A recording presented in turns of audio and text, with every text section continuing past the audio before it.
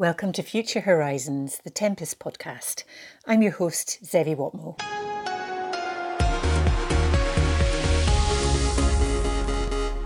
Earlier this summer, Tempest returned to the Farnborough International Air Show, the spiritual birthplace of the programme following its unveiling in 2018.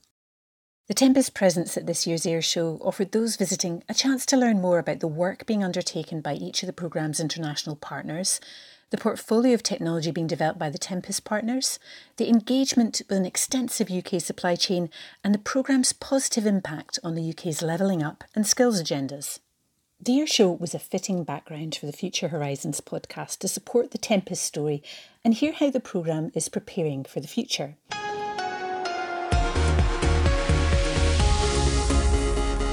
To begin, we caught up with Air Commodore Johnny Morton, UK Programme Director Future Combat Air Programme at the UK Ministry of Defence, to discuss the progress being made since the UK Ministry of Defence was awarded a contract worth £250 million to progress the design and development of Tempest in the summer of 2021.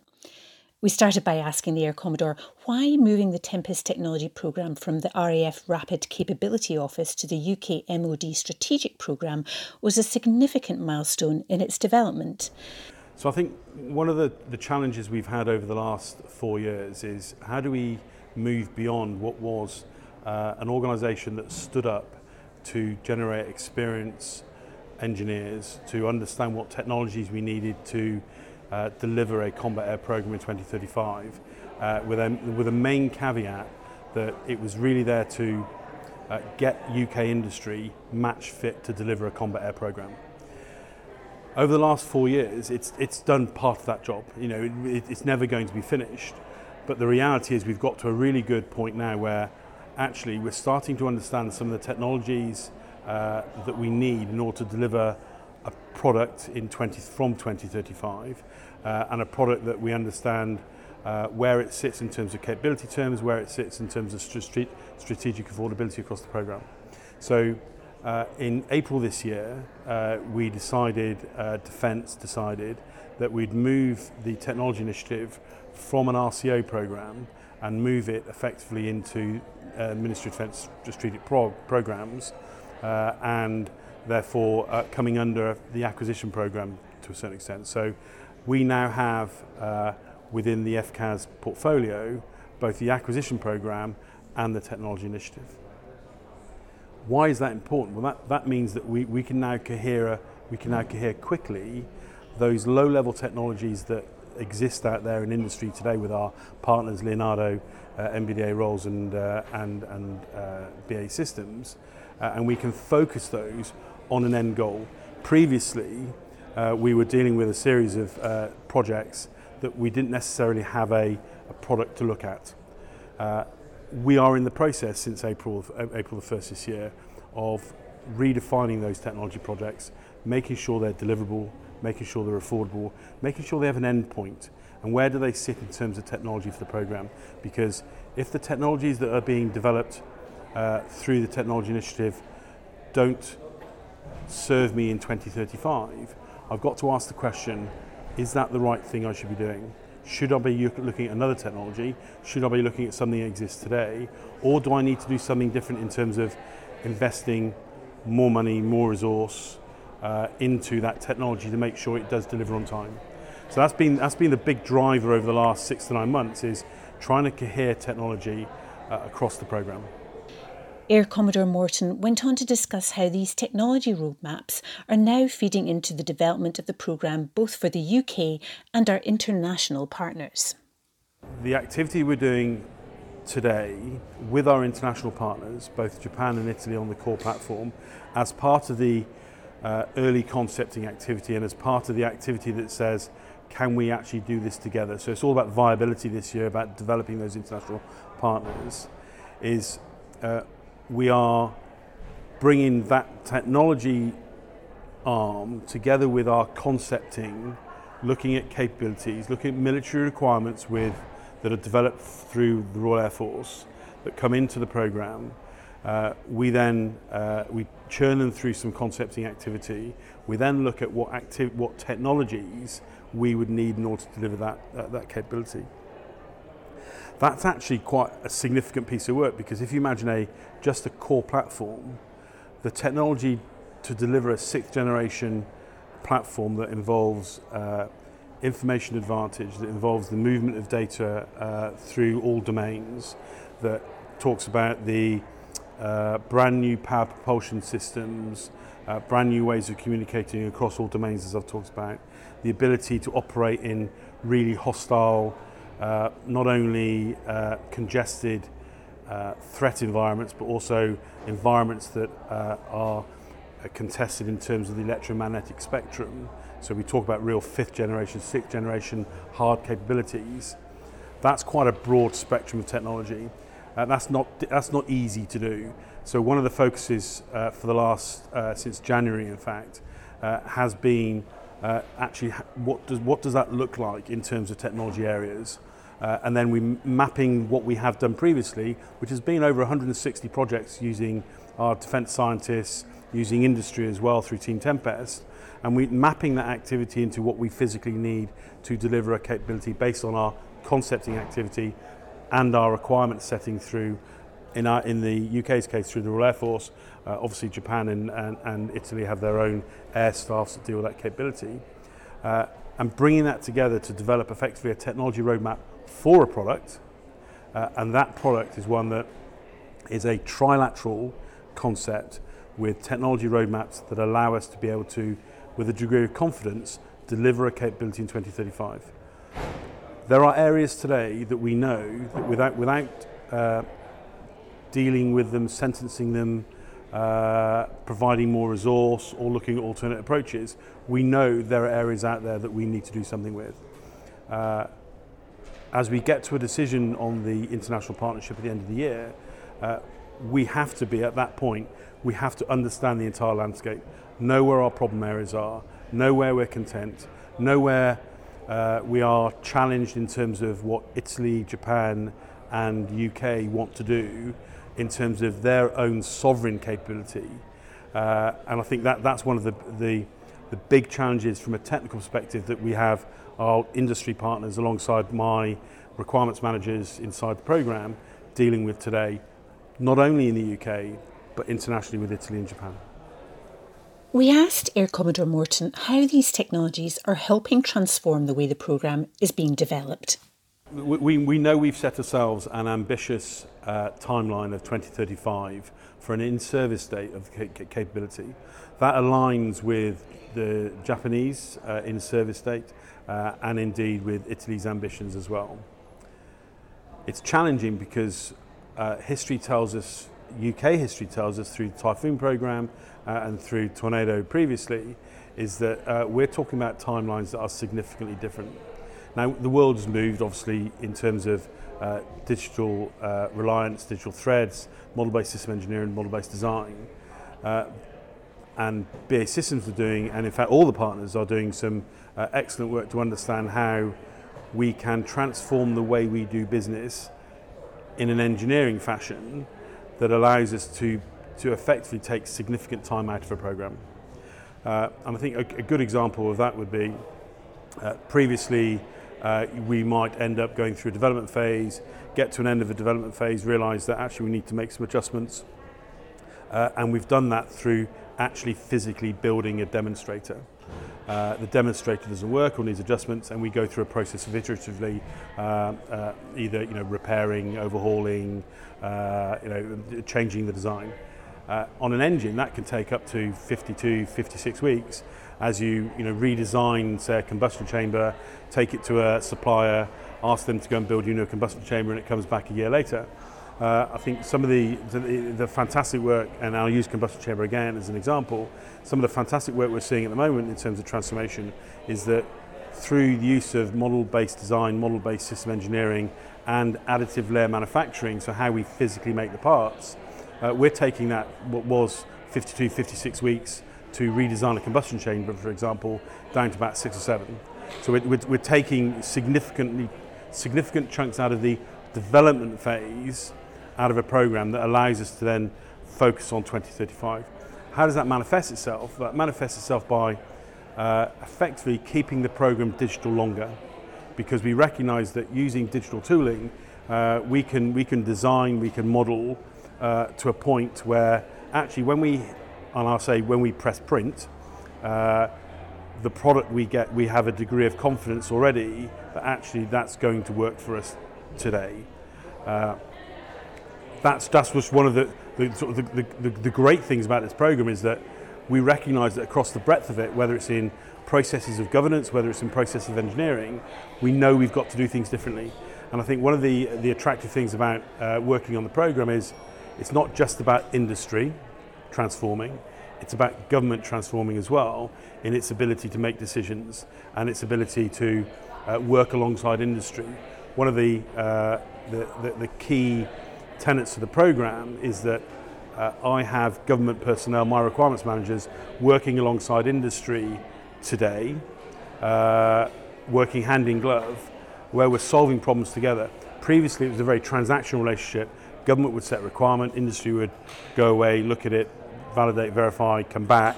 We'd verify and say, yes, that's good, bad and different. The reality is we're doing that together. So it's almost the SecDevOps type scenario where we are developing technologies and capabilities together.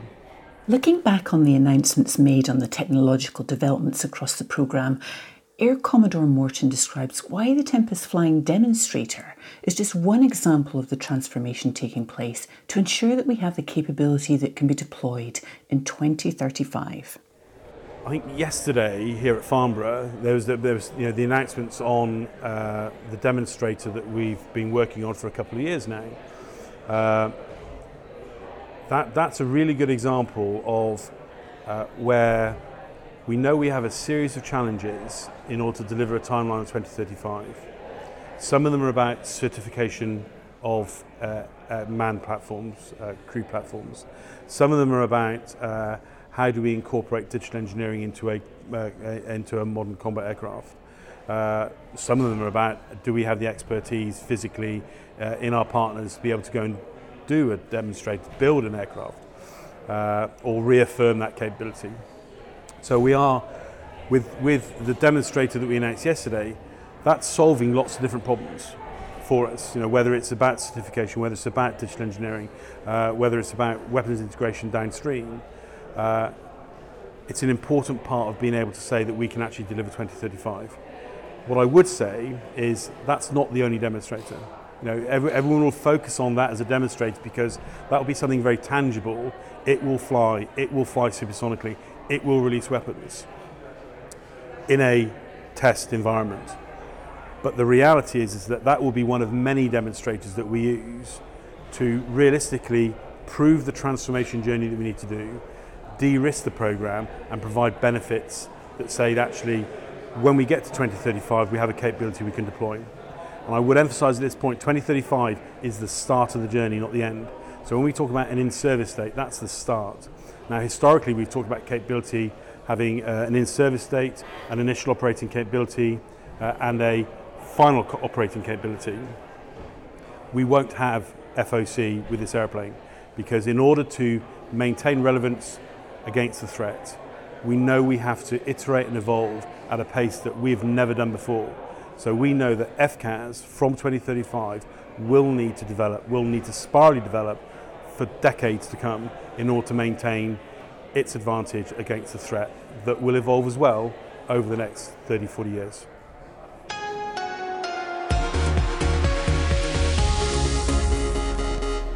So we're here at Farnborough, the first day of the Farnborough International Airshow 2022, and today we've announced some incredibly exciting work on international partnership, on demonstrators, and on the technology that the team's delivering.